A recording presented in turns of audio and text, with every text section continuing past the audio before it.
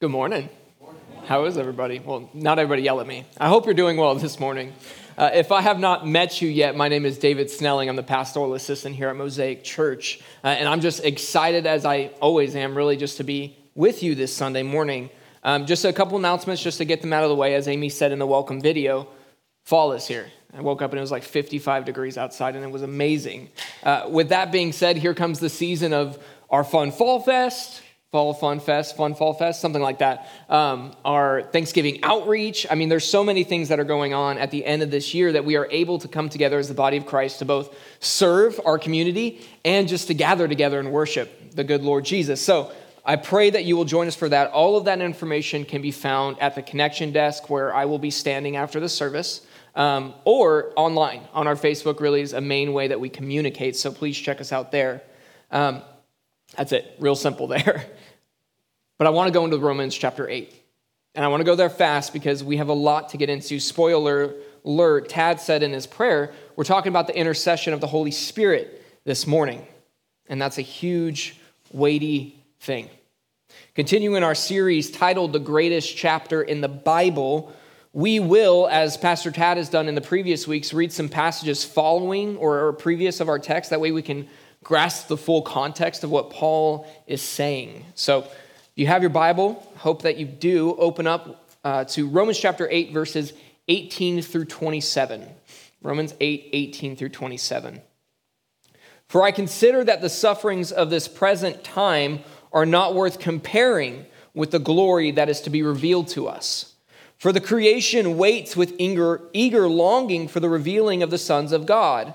For the creation was subjected to futility, not willingly, but because of him who subjected it, in hope that the creation itself will be set free from its bondage to corruption and obtain the freedom of the glory of the children of God. For we know that the whole creation has been groaning together in the pains of childbirth until now. And not only the creation, but we ourselves who have the first fruits of the Spirit groan inwardly as we wait eagerly for the adoption as sons, the redemption of our bodies. For in this hope we were saved.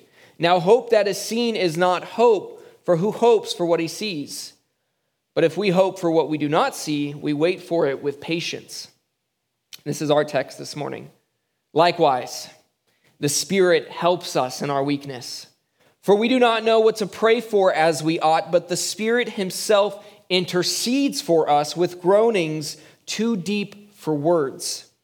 And he who searches hearts knows what is the mind of the Spirit, because the Spirit intercedes for the saints according to the will of God. Let's pray. Father God, I confess, Father, that I am insufficient for the weight of this text. And you have not called me to be sufficient for this text. Father, you are sufficient for this text. So I pray now to rely wholly upon you.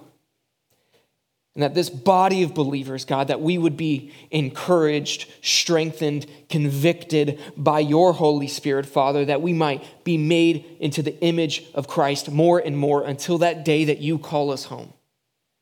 God, I pray that I would decrease, that you would increase, and that the glory of God would ring true in these walls this morning. I love you, Father. We love you. We praise you. And it's in Christ's precious name that we pray. Amen. So, I want to begin this morning by repeating the words of a friend of mine who actually preached from this pulpit a couple months ago. Phil Waller, who is a chaplain in the 7 Special Forces group, he brought to mind that a pastor has 52 weeks within a year to impart to the congregation that he oversees the gospel. 52, and that doesn't seem like a lot when we just look at the number of it. So I really am truly thankful to be here with you this morning. In fact, as much as Pastor Tad is a dear friend of mine, I am always excited when I see his schedule take him out of town, because I get the opportunity to stand at this pulpit if it is my turn. We have a number of elders who are qualified and able to teach, but I love to stand here, and I love to proclaim the word of the living God. But the reason I share this with you isn't just to share with you my heart. Something happens when I have a text that I get to preach. Every time that I begin to prepare a sermon, or even really a closing talk for that matter, just a little bit on a smaller scale, my soul just comes alive. It's like a flood of emotions that just swell up in me as I'm leading up to Sunday. Excitement at the fact of the word is so good, and great joy in the love of God for us that is so apparent the deeper and deeper that we dig into his word. And a weight of the importance and glorious work of preaching the gospel. Now let me ask you this. Who do I have to thank for that fire that wells up in me? I'm using preaching as an example here, but really this happens to all believers by just being in the word. Maybe in a blue moon, maybe it's not every day, but just reading and having something strike you out of nowhere that you've never seen before, or maybe in a new way. You're deeply convicted, deeply encouraged. Might be brought to tears, might be brought to you want to sing with joy. Or you're praying when things are bleak and difficult, and it's like a real-time flood of assurance flows into your heart. Or when a great situation in your life is standing there and the will of God becomes evident to you. Whether it's easier to follow or not, that's not the point, but there is an unexplainable, insurmountable peace that greets you. What causes a once dead man or woman who were lost in their sin to sing the lyrics that we just sang? Upon his grace I'll daily ponder and sing anew his praise. With all adoring wonder, his blessings I retrace. It seems as if eternal days are far too short to sing his praise. At this point, you might know where I'm going with this morning. And yes, the Sunday school answer does technically apply. It's not wrong, Jesus or God, that either of those things work here, okay? But specifically, I am bringing up the work of the Holy Spirit in the believers' lives. Romans chapter 8 has been all about the Holy Spirit. And it's continuing to be all about the Holy Spirit and our relationship with him, the third member of the Trinity. It begins with no condemnation in verse 1. It goes on to say that as born-again believers, we are not in the flesh, but in the Spirit. And apart from the Spirit, we cannot please God. Then Paul, in verse 12, continues this flow and writes, so then brothers or sisters, so then brothers and sisters. Romans chapter 8 is a beautiful and wonderful piece of a letter that flows and logically builds upon itself to different points. In Romans 8, the greatest chapter in the Bible is built on itself and flows into itself. The further that we go in, and he says, so then, brothers. Then he moves that we are not debtors to the flesh, that we are debtors to the Spirit, that we are living in the Spirit. But if we are living in the flesh, we would die. But we, the children of God, have received the Spirit of adoption, by whom we cry, Abba, Father. Our adoption as children of God. Then Paul moves on to the next portion. Here's who we are. We are children of God, heirs with Christ. And then he moves into suffering, which is what we just read, actually. This identity as children of God is key to suffering well. And I don't want us to miss out on the zoomed out portion of this letter on Romans chapter 8. Last week, we talked about the Spirit-birthed hope. Hope in the midst of futility, hope in the midst of suffering in this world. So we are alive in Jesus where we were once dead. That's what regeneration means. And while on this earth, we groan inwardly because of the futility that has been cast upon this earth due to our sin. But we've been given a hope. We've been given future grace, a future reality that is unimaginable in its glory, unimaginable in its joy. And in verse 26 and 27, we see that we've been given, sent from above, not just a help, but the helper who is interceding for us. Let's read those two verses again, Romans chapter 8, 26 through 27. Likewise, the Spirit helps us in our weakness. For we do not know what to pray for as we ought, but the Spirit himself intercedes for us with groanings too deep for words. And he who searches hearts knows what is the mind of the Spirit, because the Spirit intercedes for the saints according to the will of God. Paul says, likewise, connecting the immediate circumstances of suffering that we just read and the suffering and hope in the verses prior to this, specifically verses 18 through 25. In the midst of hoping, in the midst of this futility, we are groaning and longing for the kingdom of God to fully come. Amen? Right? We can't wait to go home. But in this time, in these days that are long and evil, God has sent his Spirit to be with us. Likewise, Paul says, he, the Holy Spirit of God, helps us, verse 26. The Spirit himself intercedes for us, verse 26. The Spirit intercedes, verse 27. This should cause an absolute unbreakable confidence in us. But before we begin to break that down further, we need to understand the Holy Spirit, don't we? Or at least try to, right? Because the Holy Spirit is regarded by many as the most misunderstood member of the Trinity. Now, when I say Trinity, I mean that God is one being. God is one. There is only one God, but he has chosen to reveal himself in three different and distinct ways. God the Father, God the Son, God the Holy Spirit, or the Holy Ghost, if you remember from your KJV youth days. Our God operates in these ways, while all being perfectly one God, okay? And let's be clear about this doctrine. This is immense. And we are not going to fully grasp it, truly. Not this side of eternity anyway. We are finite. God is infinite.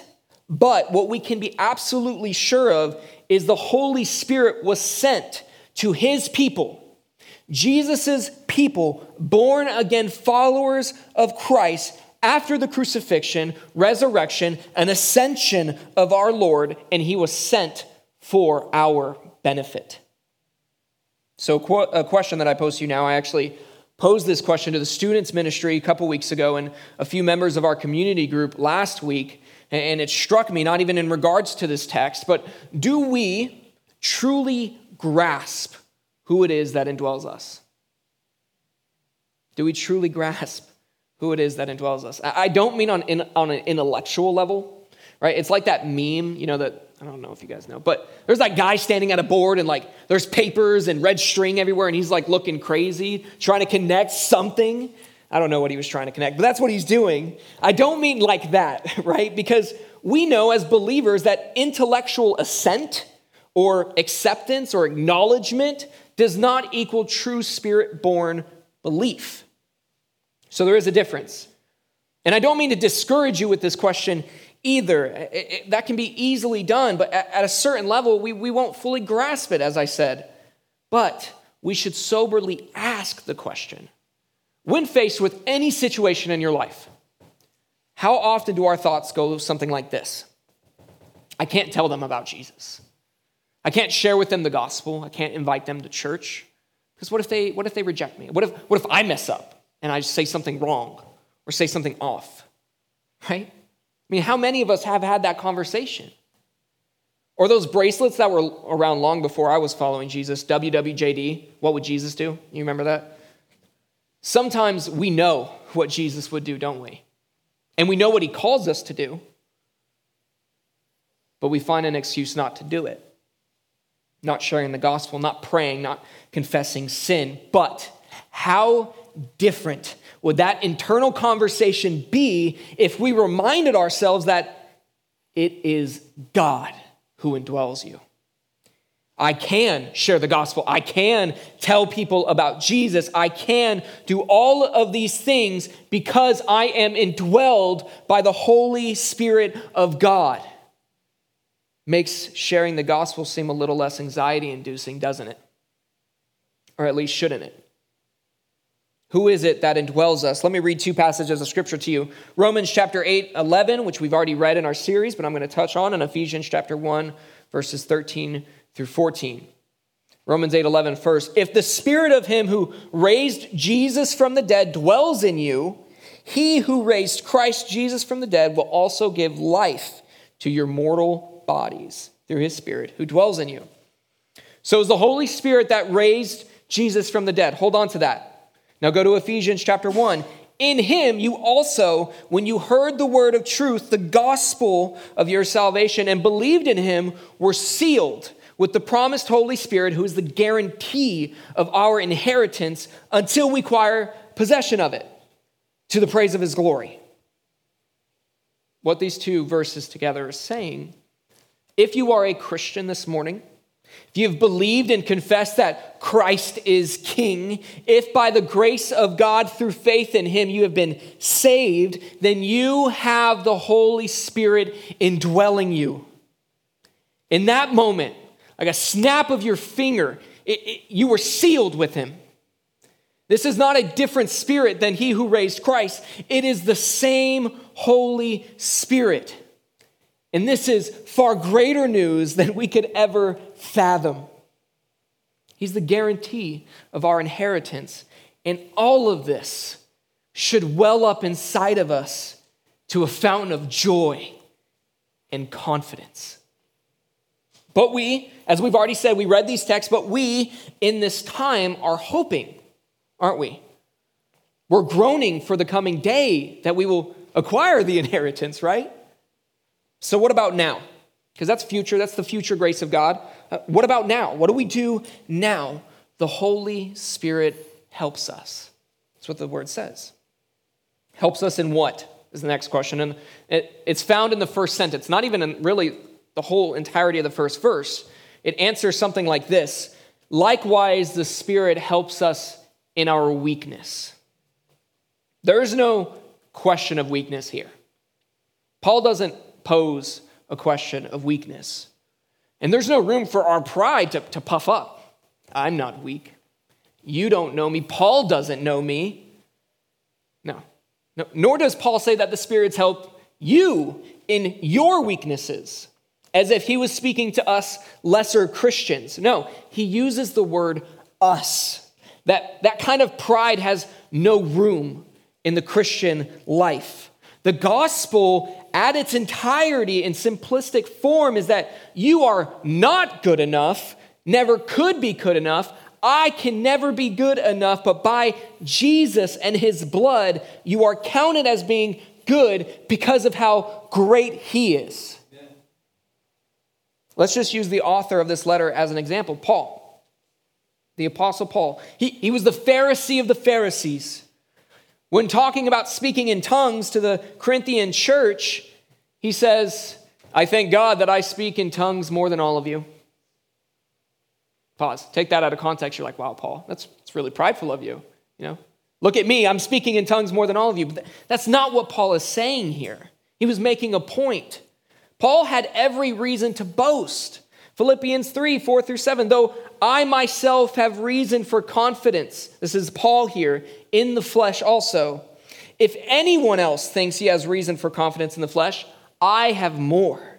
Circumcised on the 8th day, of the people of Israel, of the tribe of Benjamin, a Hebrew of Hebrews. As to the law, a Pharisee. As to zeal, a persecutor of the church. As to righteousness under the law, blameless. But whatever gain I had, I counted as loss for the sake of Christ. This is a very simple point. It's not profound in any way, nor does it need to be. God is the source of strength for the believer. God is the source of strength for the believer. 2 Corinthians chapter 12, verses 8 through 10, 3 times, once again, this is Paul speaking.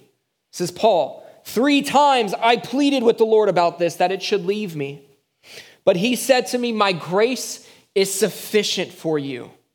My power is made perfect in weakness. Therefore, I will boast all the more gladly of my weaknesses, so that the power of Christ may rest upon me. For the sake of Christ, then, I am content with weaknesses, insults, hardships, persecutions, and calamities. For when I am weak, then I am strong. We shouldn't read this about our weakness and complain that he calls us weak, or try to prove that we aren't. We'll fail, but we should soberly nod our heads, looking to God, who is the strength that we need to rely upon. If anyone had reason to claim strength in regards to following God, it was Paul. And yet, we would be wise to humble ourselves, as Paul says in his word, the letters that he wrote. We are weak. Don't believe me? Okay. Can we kill sin? Can we tell others about Jesus? Can we save ourselves apart from the Holy Spirit of God? No. By no means, not in the slightest. And many of us in this room have tried to do just that. Apart from the Lord, there will be no good work. If not by the work of Jesus, if not by the indwelling Holy Spirit of God, what strength do we have to claim? Strength that we claim is not even ours to begin with. We are strong in the Lord. It is supplied to us by God, and praise be to God for that. He does not leave us in this time without help. But Paul goes on to give us an example of our weakness. And within this example, there is great joy to be found. A little weird to say it like that, but it's true. It's the second part of verse 26. For we do not know what to pray for as we ought, but the Spirit himself intercedes for us with groanings too deep for words. Paul uses prayer as an example. How many of us think that we should pray more? This is a safe place. Yep, there we go. All of us, okay? Or more earnestly, all of us. Just about everyone, if we're honest. One of the most basic, and I say basic not in diminishing the importance of prayer. It's not what I mean by basic, or even at times what can be considered the difficulty of prayer, right? But basic as its universal acceptance within the Christian church that prayer is a spiritual discipline that we should all have and be doing. But when it comes to prayer, we are weak. Okay? Intellectually, we can't even begin to fathom what God is doing. Ultimately we know, we see the word, we see what's going to happen, but the problem is that we don't see how part A is going to lead to part B. We just have to trust that God is going to get us to part B, right? We wouldn't need prayer if we did know everything, even if we knew our hearts. That's a weird saying, but we don't know our hearts to their most deepest levels, but God does. We understand that God is good. We understand that God is sovereign. Sometimes we can't even begin to see how the circumstance here leads and ends in God's glory over there. So that's intellectually. And on the opposite side of intellectual weakness, when it comes to speaking to the creator of all things, that is God, we must acknowledge an emotional and spiritual weakness as well. I come back to the question of how does a Christian kill sin? But if by the Spirit you put to death the deeds of the body, you will live. That's Romans 8:13, if you remember. That's just another example that Paul gives. Paul says here that we don't even know what to pray for as we ought. There's a list of things that we should be praying for. Jesus teaches us, thy kingdom come, Lord, thy will be done, Lord. But I wonder how often we come back to the same list of things that we have on repeat. Now, I'm not saying that list is wrong, okay? We should all earnestly pray, never ceasing, as the word tells us. But Paul is pointing to a deeper reality of prayer, a knowledge of life and circumstances that we're absolutely blind to because we're not God. We don't even know what to pray for as we ought because we don't see the full picture. But this is where the good news comes in. So that's our weakness. Here's the good news. But the Spirit intercedes for us with groaning too deep for words. But the Spirit. When we are weak, God makes up for us. The Spirit is here. And when we pray, He is interceding for us on a level that we can't even begin to fathom. This is incredible news. Okay, pause. All right. This is not saying that you don't have to pray. That's not what I'm saying here. All right, don't hear that. That's not a free pass, okay? What it is saying is the effectiveness of our prayers are not contingent upon the eloquence of our words, the length of our speeches, or our spiritual strength, our perceived spiritual strength. It is contingent upon the faithfulness of God alone. God, by the Holy Spirit, is interceding for us, our prayers to God the Father. And this gets even more wild the deeper we go and think about it. You see, the Spirit takes our prayers and by and through, it's like a filter. Spirit comes up, taking our prayers through the filter of the blood of Jesus, presents them to God the Father from His children. Hebrews chapter 4, verse 15 through 16, and then we're going to follow it with Galatians 3:26. For we do not have a high priest who is unable to sympathize with our weaknesses, but one who in every respect has been tempted as we are, yet without sin. Let us then with confidence draw near to the throne of grace, that we may receive mercy and find grace to help in time of need. Then in Galatians, for in Christ Jesus you are all sons of God through faith. With confidence we pray as children of God. With confidence we approach, not because of our strength, not because any ground of righteousness that we've built, but because what He has done, what He is doing, and what He will ultimately do for us. So we should pray. And we should trust that the Father wants to hear from us. The Word is clear on that. And that even in our weakness of not knowing what to pray for, the Holy Spirit is saying it on our behalf. And this is great news. But then comes those words, with groanings too deep for words. And we pause and we wonder, okay, well, what does that mean, right? Am I groaning? Is the Spirit groaning? Is the Spirit taking my groaning and then it becomes the Spirit? We're not going to get into the weeds on that one, okay? First off, let me say that a very respected pastor whom has been trusted within the church, that has been teaching longer than I've even been alive, for that matter. Actually, some of us might have been alive. He calls this text a perplexing text. Perplexing. But rather than get into the weeds, okay, I want to make a couple helpful observations that I really pray that will be beneficial to us.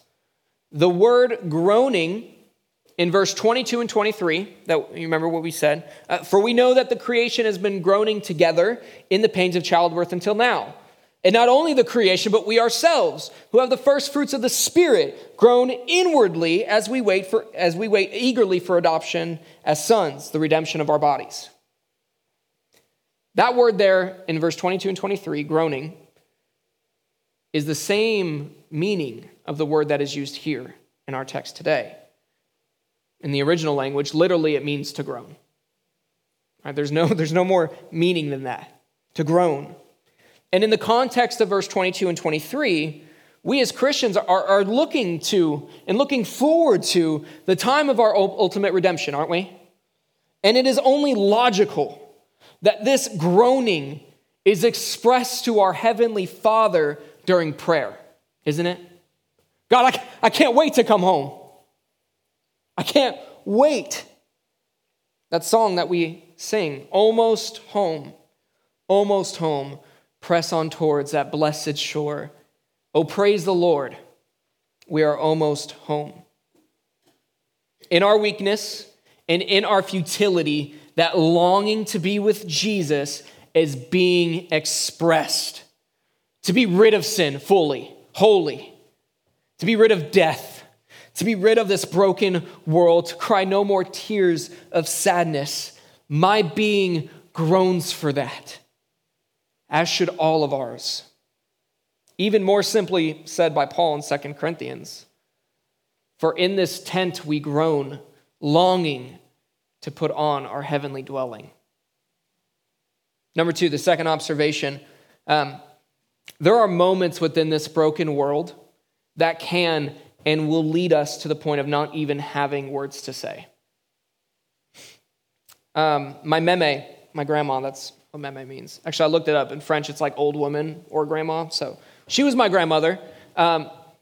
She helped raise my sister and I.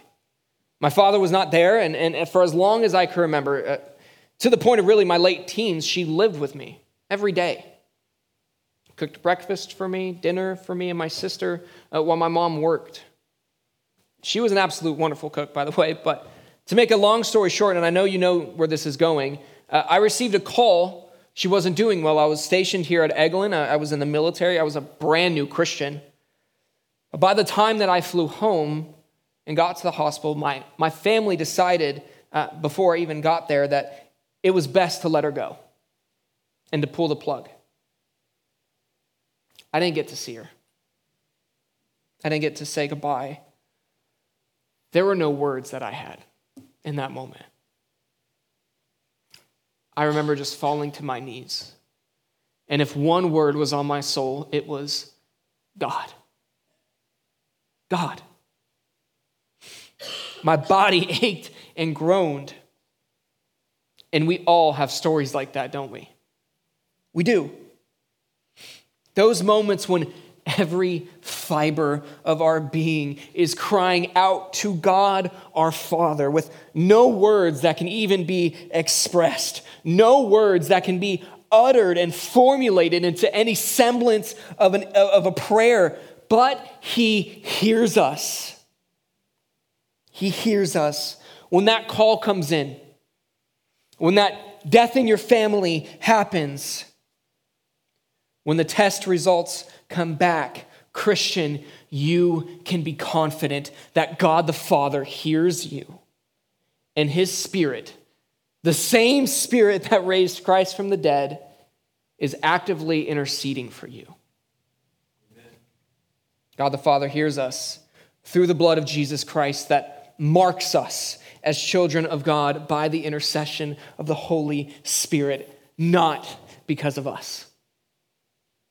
Not because of us, but because of His faithfulness and His goodness and His grace.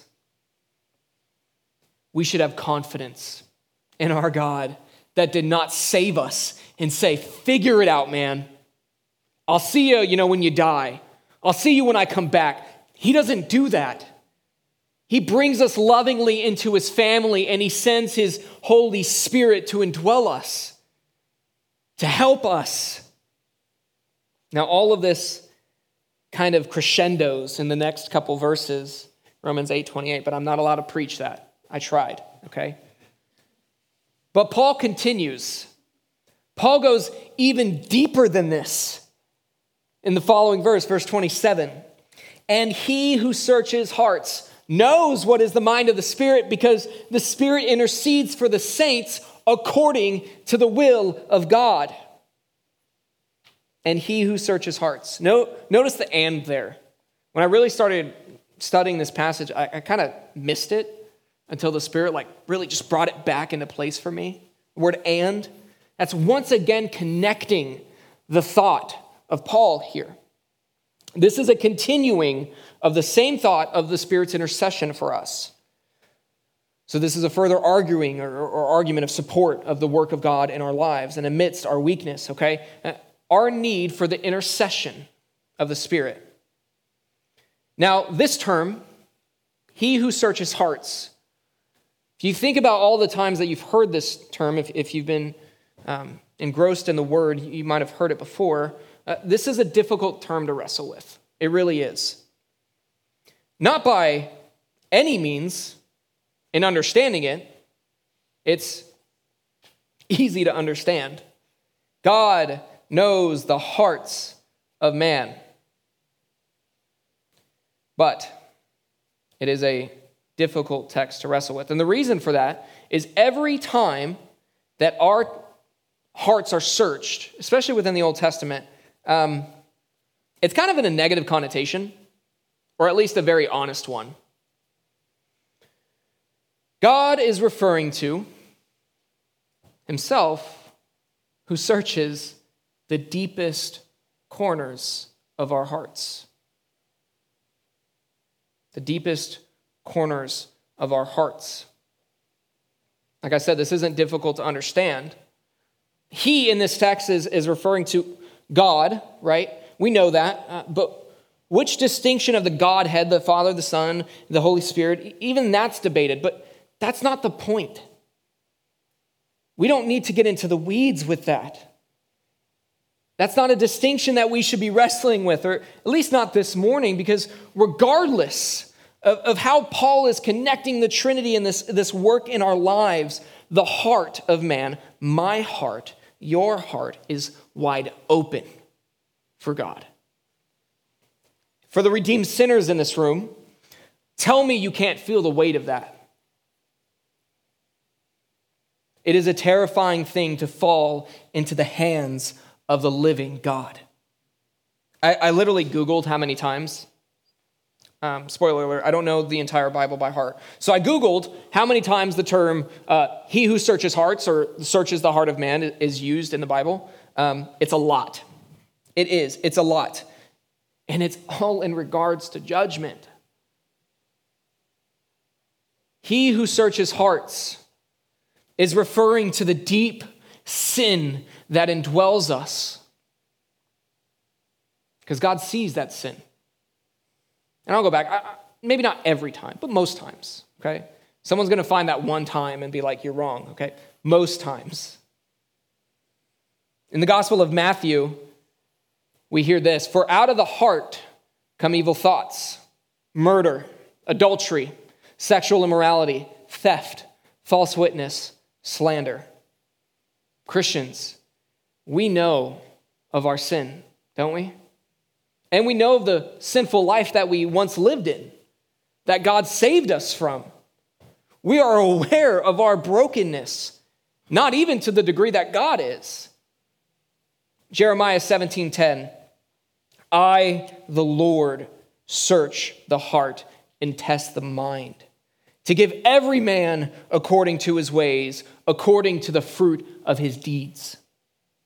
1 Samuel 16:7, 1 Chronicles 28:9, Proverbs, the Gospel of Luke, all the way back in Genesis and all the way to the book of Revelation. Scripture is chock full of the truth that God is a just judge who will judge the hearts of sinful men and women. And we can't run from it. We can't ignore it. And those who are not Christians, this is a terrifying reality because all have fallen short of the glory of God. All have sinned. But notice something here. I don't believe that Paul's words give us the same tone as Jeremiah did. Paul is not warning us to the final judgment, though I think he's recalling it. It's not a sobering gut check. It doesn't sound like it. Paul says that the Spirit is interceding for you and I amidst our weakness. And he who searches hearts knows what is the mind of the Spirit, because the Spirit intercedes for the saints according to the will of God. Now remember, Paul was a Jew, and he would have been very familiar with all of those texts I just mentioned, all of the Old Testament references. Paul would have known very well that God, the Lord of hosts, will judge the nations. Paul knew it. And Paul also knew that it was the heart that sin is born out of. But Paul doesn't seem to be using it in the same way. Not in a way that conveys judgment, but in a way that reminds the audience, those whom he was writing to, and us, the full circle of the story here. It's a full circle. The emphasis is not on our hearts, not in this passage, but how the Spirit intercedes for our hearts. He knows what is the mind of the Spirit. God the Father knows our hearts to the most intimate depths. And he also knows the intimate depths of the intercessory prayers that the Spirit is making for us in full detail and in full oneness. Every single unspoken word and every single spoken word, God knows. Essentially, there is nothing hidden here. There's nothing hidden here. There is no prayer that is being missed. There is no failure to communicate on God's part. God is searching the hearts of man, and the Spirit is doing the work in us. Meaning that God is seeing what the Spirit is doing within us, as we are the reason that the Spirit was sent to help us. There is only a perfect God who is displaying his immense glory through this interaction between himself for our benefit. You see that? When that day comes, okay, when all things come to an end, we are confident before the throne of God as we have been justified by the blood of Jesus, and we are, by the Spirit, being interceded for now. And the Spirit is working in us to make us more like Christ, to be conformed greater into his image. We don't know what to pray for, but the Spirit is there, and he's doing what we can't, or what we don't know. So we pray, and we pray in confidence. The Spirit's intercession and prayer is a picture of God's goodness and grace to his people. That should solidify our confidence regarding prayer. Spirit's intercession and prayer is a picture of God's goodness and grace to his people. That should solidify our confidence regarding prayer. That's a long part. That's a long point, right? But practically, really simple, what this means is that before you go and eat lunch today, after this service, I'm almost done, all right, or lay your head on the pillow with your family, or if you pray as a family before bed and you stop there, you should have no doubt in your mind whatsoever that God is there and that God hears you. And that God is so good that even what we can't say, even what we don't say, he hears. But let me point something out real quick. The Spirit's intercession is different than God the Son's intercession for us. And I alluded to this just a moment ago, but in Hebrews chapter 7, verse 25 through 28, it says this: consequently, he, this is referring to Jesus, is able to save to the uttermost those who draw near to God through him, since he always lives to make intercession for them. For it was indeed fitting that we should have such a high priest, holy, innocent, unstained, separated from sinners, and exalted above the heavens. He has no need, like those high priests, to offer sacrifices daily, first for his sins and then those for the people, since he did this once for all when he offered up himself. For the law appoints men in their weakness as high priests, but the word of the oath, which came later than the law, appoints a son who has been made perfect forever. All right, let me summarize that. Jesus Christ, the Son of God, God in the flesh, was crucified and resurrected 3 days later to intercede for us in regards to our justification, us being made right with God. It was by Jesus' perfect sacrifice that we have a right relationship with God the Father. Now,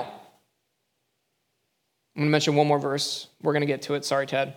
Romans 8:34. I'm just going to mention it. Who is to condemn? Christ Jesus is the one who died. More than that, who was raised, who is at the right hand of God, who indeed is interceding for us. What I want us to see this morning is that the Son, Jesus, his interceding is for our justification, As such, the Spirit was sent, and he's the Spirit now interceding for our sanctification. Are made more into the image of Christ. What is happening is this.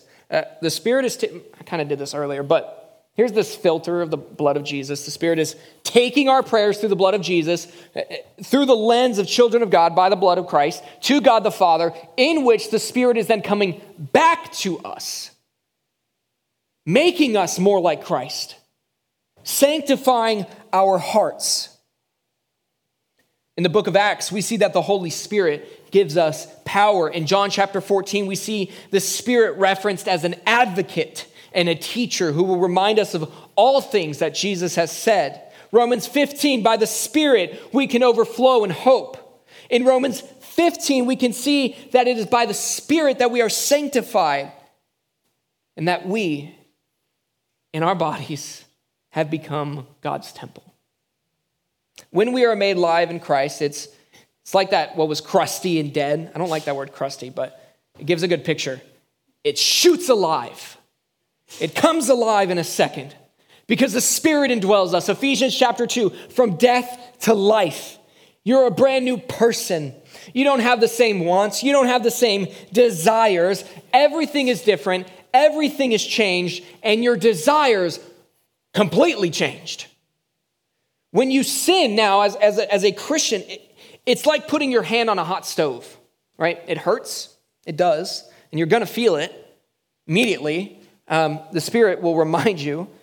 But if you ignore the Spirit and you keep your hand there on the hot stove, it's just going to burn more and more, right? When we sin, we can often feel what can be described as not really feeling the Spirit anymore. It's called grieving the Spirit of God. Like a lamp that was lit in us and is just dim so we feel it. We miss it. But for the believer in Jesus Christ, he never leaves you. He is a gracious God. He's a gracious Father who in 1 John says that if we confess and repent of our sins, he is faithful and just to forgive us because the payment had already been paid. But God allows the consequences of our sin to graciously teach us. And my point is this. I know that's a tangent, but my point is this. God the Spirit should not be undervalued in our lives. He should not be ignored by any means because he is present within us and he is for us. He is working all things according to the will of God. And that's how our text ends this week. Because the Spirit intercedes for the saints according to the will of God. What is the will of God? Well, we can know by the word, can't we? I can read the word of God and know what the will of God is. And there's always that picture of someone saying, God's not talking to me anymore. And then this guy over here is reading his Bible, and you're like, yeah, that doesn't match up, right? But here, now, day to day, minute by minute, we can often be in question what God's will is for our lives, right? We know overall, but when circumstances get specific, it can be hard to picture. 1 Peter 3:12. I'm just going to read off a list of this for y'all. Because my goal in ending this sermon, because I am almost done, I promise. My goal for us this morning is to have a confidence in prayer. Confidence. That when we are weak, God is strong. That when we are insufficient, God is sufficient. That when we need help, God has sent the helper. 1 Peter 3:12, for the eyes of the Lord are on the righteous, and his ears are attentive to their prayer. But the face of the Lord is against those who do evil. Christian, the Lord is attentive to your prayers this morning. His ears is towards you. 1 Peter 5:7, casting all your anxieties on him because he cares for you. Christian, casting your anxieties involves praying. Hebrews 4:16, let us then with confidence draw near to the throne of grace, that we may receive mercy and find grace to help in time of need. And last but not least, and this really ties in the will of God in regards to prayer, 1 John 5:14 through 15. And this is the confidence that we have toward him, that if we ask anything according to his will, he hears us. And if we know that he hears us in whatever we ask, we know that we can have the request that we have asked of him. If we ask anything according to the will of God, this is what 1 John just said, he will hear us. But let's go back to the weakness for just a second. We don't even know what to pray for as we ought, right? So how does that work? God hears us, but we don't even know what to pray for. Let me tell you. Glad you asked. All right. The Spirit is interceding for you according to the will of God. That is how. Let's break this down. Here's what's happening. We pray. The Spirit comes along to intercede for us. And when we in our weakness don't know what to pray for or pray wrongly, God, help me bench press 450 pounds. Your word says that you give me strength. No, don't try that. It's not going to work. At least I don't think it is. Let me know. Don't let me know. I'm just kidding. Don't do that. Okay. The Spirit takes what we are lacking in, what we are failing in, that we do not have the spiritual strength to do, and he turns it into a perfect prayer according to the will of God for our good. You see that? That should make us confident in him. And it's all according to the will of God. We have confidence that whatever we ask according to his will, he hears us. And we can be confident that the Spirit is the one who is making this known to God the Father, even when we are feeble in our prayer. And that's exactly where we want to be, is in the will of God. We don't boast in our weakness in a way of like, yeah, I'm weak, it's fine. We boast in our weakness because of the God who supplies the strength to us and for us. For the glorious name of Jesus Christ, we can be sure that it is always a yes when it comes to the Spirit's intercession. And even when we pray, even when we in this body prays, God's answer might be no. It might be not yet. But it's not so for the intercessory prayers of the Holy Spirit that indwells you this morning. Maybe this morning you are unsure if you're indwelled by the Spirit of God, which just means that maybe you're not sure if you're a Christian or not. That's what that means. Maybe you blatantly know that you are not. I invite you this morning, I implore you this morning, this gift of the Spirit of God, the gift of eternal life, this gift of direct access to the Almighty God and Creator, it's not for sale because the price has already been paid for it on the cross. You just need to confess and repent. You need to have faith in the Lord Jesus Christ. So come talk to us, please. If that's you this morning, if you hear this and like, that sounds great, don't leave. Don't let another day go by. Because God loves you. And he died for our sins. And brothers and sisters of the faith, we need to commit ourselves to prayer confidently. We need to be confident that the Father hears us. We need to be absolutely sure that God will make everything work for our good and our benefit, to include using our prayers for his glory. But that's the sermon for next week. Let's pray. God, we thank you, Lord, for this day. God, I thank you for this day. God, your sustaining work by the Spirit is evident. I pray that this body of believers, Father God, I pray that this sermon did what you sought it out to do, that your word, and I need to be confident that your word does not come back empty-handed, Father.